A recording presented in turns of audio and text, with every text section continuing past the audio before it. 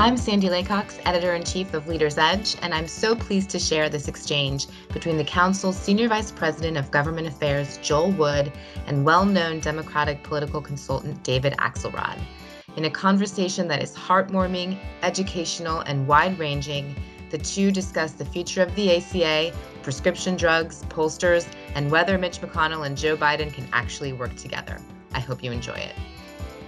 I am Joel Wood, Senior Vice President of Government Affairs at the Council, and I am so pleased to be joined again today with David Axelrod. Everybody knows David has an incredible political resume, obviously. Known most for being the senior strategist for both of the Obama campaigns and senior advisor to President Obama. We were blessed to have during our ILF meeting, both David and Mike Murphy. They host the wonderful podcast I highly recommend, Hacks on Tap. We're having an opportunity to continue this dialogue. I hope we'll have other opportunities. We want to mostly focus on, with the incoming administration, obviously our association cares an awful lot about the employer-sponsored group health insurance marketplace, given the reality that, everything comes down to Georgia. There's a great prospect in the alternative that President Biden will be the first Democratic president without a Democratic Senate since Grover Cleveland. In a divided government, knowing what, especially looking back on those opening months and the sequencing after President Obama was elected, knowing the COVID relief is going to be the first thing that's out the door, and knowing that there should be room for bipartisan cooperation on some things like immigration reform or infrastructure. I just wonder what your thoughts are in terms of sequencing, and do you think the closeness in the Senate now dooms the prospect of a robust public option? So that's a big question. Although the payoff is probably the most significant part of it for your members. Look, I think that it's an uphill battle for Democrats in Georgia. Highly likely, in my mind, that Republicans will control the Senate. It seems to me unlikely that the public option will move forward. I do think it's possible that a President Biden or that President Biden will try and move forward with, and this is not based on inside knowledge, but just speculation, would try and move forward on some sort of combined COVID and healthcare bill that would correct some of the things that the Trump administration has done relative to subsidies and other elements of the program that need strengthening to restore it to where it was when he came to office. But the idea that the public option would be in there, it seems pretty remote to me at this point. I don't see him getting that. If there were a Democratic Senate, I think the prospects would be better. But even if it's a tied Senate, that's not a slam dunk issue in my mind. I do think, though, that he will try and move forward on elements of strengthening the Affordable Care Act. And my guess is he can find a Republican voter to do that. And that includes, by the way, reinstating the 100% match on Medicaid for the states that haven't yet enrolled in that aspect of the Affordable Care Act. That was discussed by some legislation was moved on that by Senator Alexander, who's now retiring, on the Republican side. So there are possibilities there for that, but not. I think if your concern is the public option, it's probably pretty unlikely right now. How about administrative actions? I mean, the president-elect is not, by his nature, someone who wants to push the envelope on executive action, but there's a lot that he can do, a lot of creative things that you can do within the framework of the ACA itself. Do you expect to see a lot of that? I think there will be administrative actions around the ACA, and one of the things that I anticipate is that, that these low cost plans that are sub ACA standards that the president has pushed, what I think a lot of Democrats would call junk plans. I hope I'm not stepping on anyone's toes here, but those plans I think are likely not to get, the grandfathering of those is not going to continue. I think you'll see attempts to expand enrollment dates, and they'll need funds to have robust marketing and assistance around enrollment in the ACA. But there certainly are things that they can do administratively, and that they will do administratively. On the issue of junk plans, I think the majority of our member firms would agree that this is disruptive to universal coverage.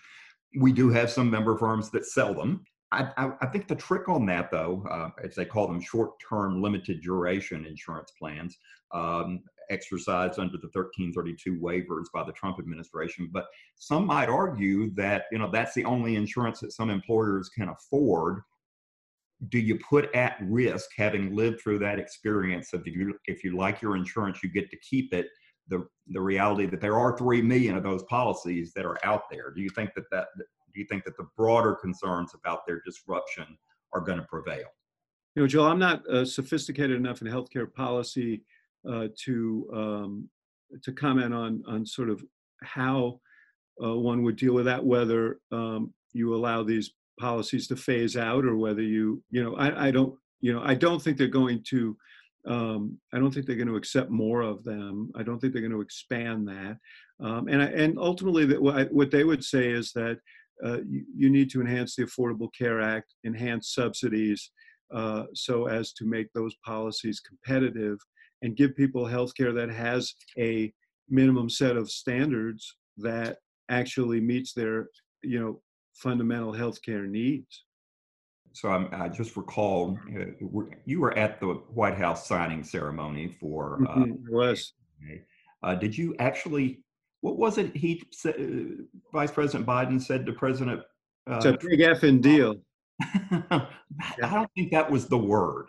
I can get Mike Murphy. I'm cleaning it up in deference to your organization, but it was a big deal, and I can just tell you that I have a child with a chronic illness that almost bankrupted our family, and we had insurance. And I wept the night that law was passed. And maybe I said that when we were together last, but there are a lot of people who've wept to me who were helped by it.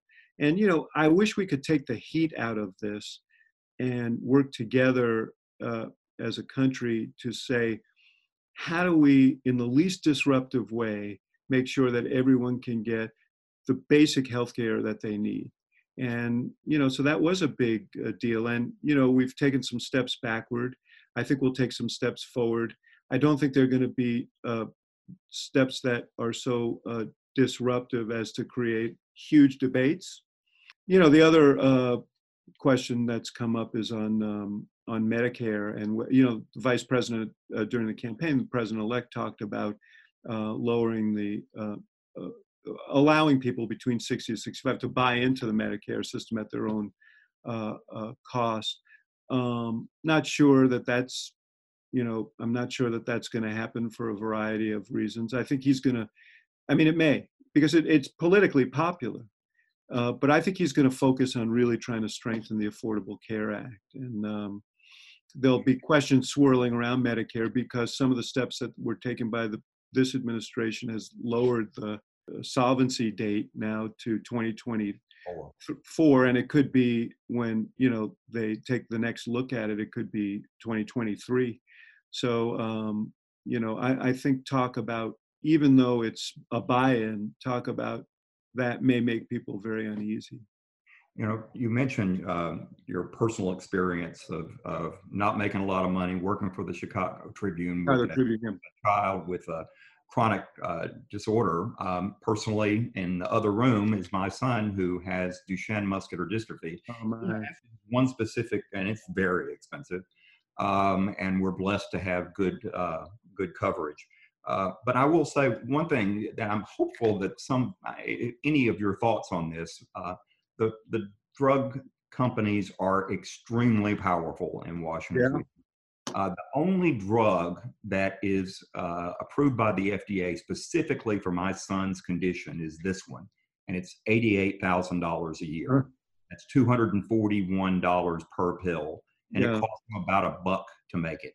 Specialty drugs, prescription drug transparency, pharmacy benefit managers. It sure seems like this is an area where Republicans and Democrats could agree. And frankly, Trump has tried to take on with largely not a lot of success administratively, the drug Yeah. company. Might Yeah. you think we see something emerge on this front? Well, he did toward the very end of his administration.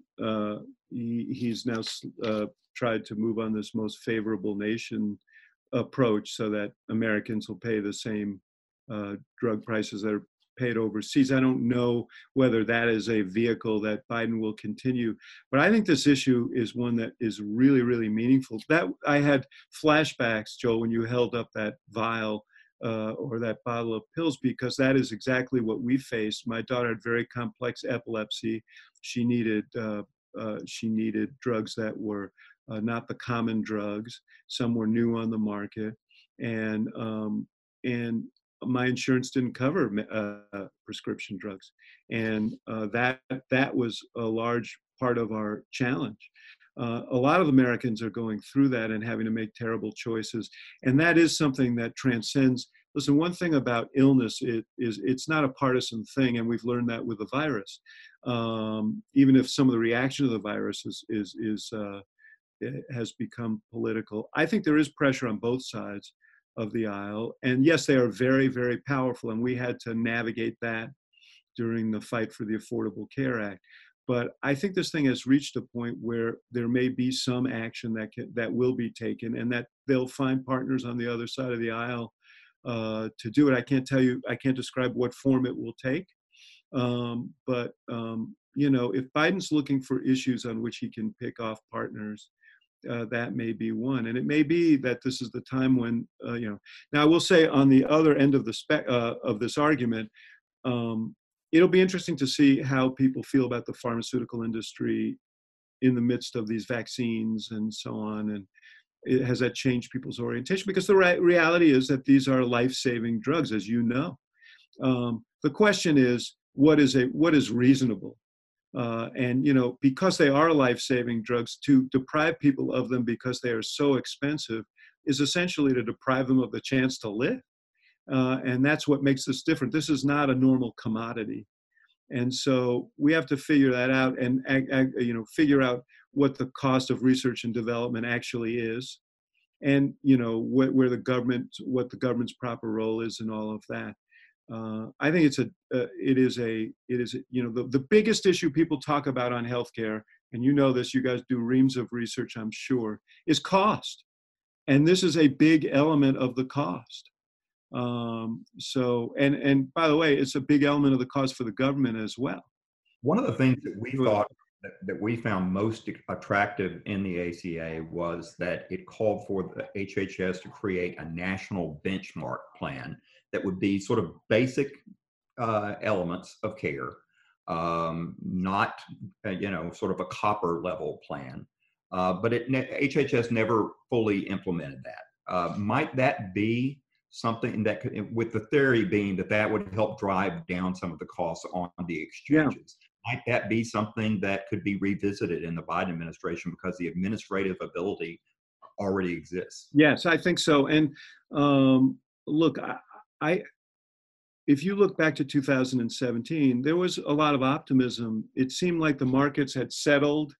They had figured out what the appropriate price levels were. You didn't see these huge jumps in price coming, and but this has been, but the President Trump, for whatever reason, has decided that the Affordable Care Act needed to be destroyed, tried to do it legislatively through the courts, and tried to burrow under it administratively. And that has put insurers and patients in a very bad position. I think you're going to see more stability now in an effort to shore the whole thing up in ways that reduce cost and stabilize the markets.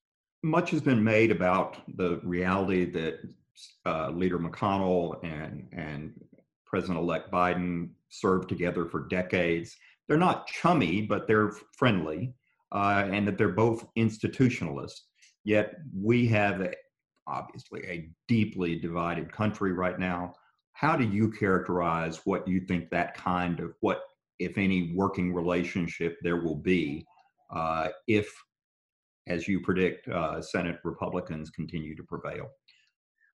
Well, I will tell you, when we were in the White House, in the 2 years that I was there, which was the first 2 years, the most eventful 2 years in some ways, um, uh, it was the vice president who went to the Hill and was able to talk to McConnell. Part of it was that McConnell and Obama didn't have very good relationship, and Biden knew how to talk sort of politician to politician with McConnell. And we did a series of really important things after the midterm elections in the lame duck session in 2010. We were able to accomplish a lot, and a lot of it had to do with Biden's negotiations with McConnell. But McConnell had an impetus then. We had a new whole new group of legislators coming into the House in the new Republican majority who were averse to compromise. He knew they were coming. And so he had an impetus to try and get a lot of things done that he wanted and give the administration some of the things that they wanted to clear the decks before the new group came in. We'll see what he does here. I am, one of the reasons that we didn't have much luck with McConnell generally was because he didn't see it in his interest for us to be successful on a bipartisan basis. He thought that would help cement our majorities, help reelect the president. And he fundamentally, he sees his first mission as maintaining his majority. So we'll see whether he feels like cooperating with Biden is politically helpful to him, and at what level he needs to cooperate to do that. I think the idea that he would green light some significant rollback of the Trump tax cuts, unlikely. But are there things, for example, is there an infrastructure program that he'd be willing to work on? Or will he, allow some of these healthcare things to go forward? I mentioned reconciliation earlier, though, Joel, because all you need is 50 votes for that. And they may be able to find it. One of the great ironies is one of the people who they may go to is Susan Collins, who Democrats fought so hard to defeat, but who has taken a very, generally a progressive, relatively progressive viewpoint on the Affordable Care Act. Now that it's been implemented, but there are others as well they may go to. So that relationship's going to be very important. The ability to put majorities together in other on a thing like reconciliation will be important as well, in case that route doesn't work. Gosh, I wish that I had another hour to explore these issues with you. Two quick final questions. Yeah. Should we ever believe pollsters again? I'm just putting together a symposium at my Institute of Politics at the University of Chicago to just do a deep dive on what exactly happened. I think clearly there was something missed, and it was largely, again, for the second straight election, an inability to properly gauge what was going on with white non-college voters.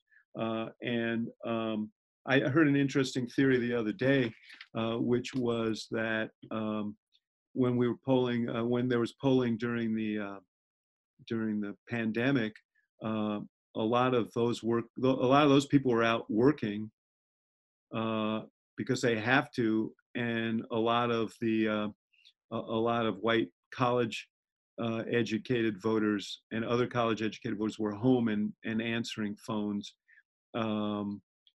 That may have skewed some of it. I don't know, but I think that there's still a place for polling. I think polling on issues, or it's probably easier than polling on politics, particularly when Donald Trump is on the ballot. But I think we have to, look at those things. I will say that the Trump pollsters predicted to some degree what would happen.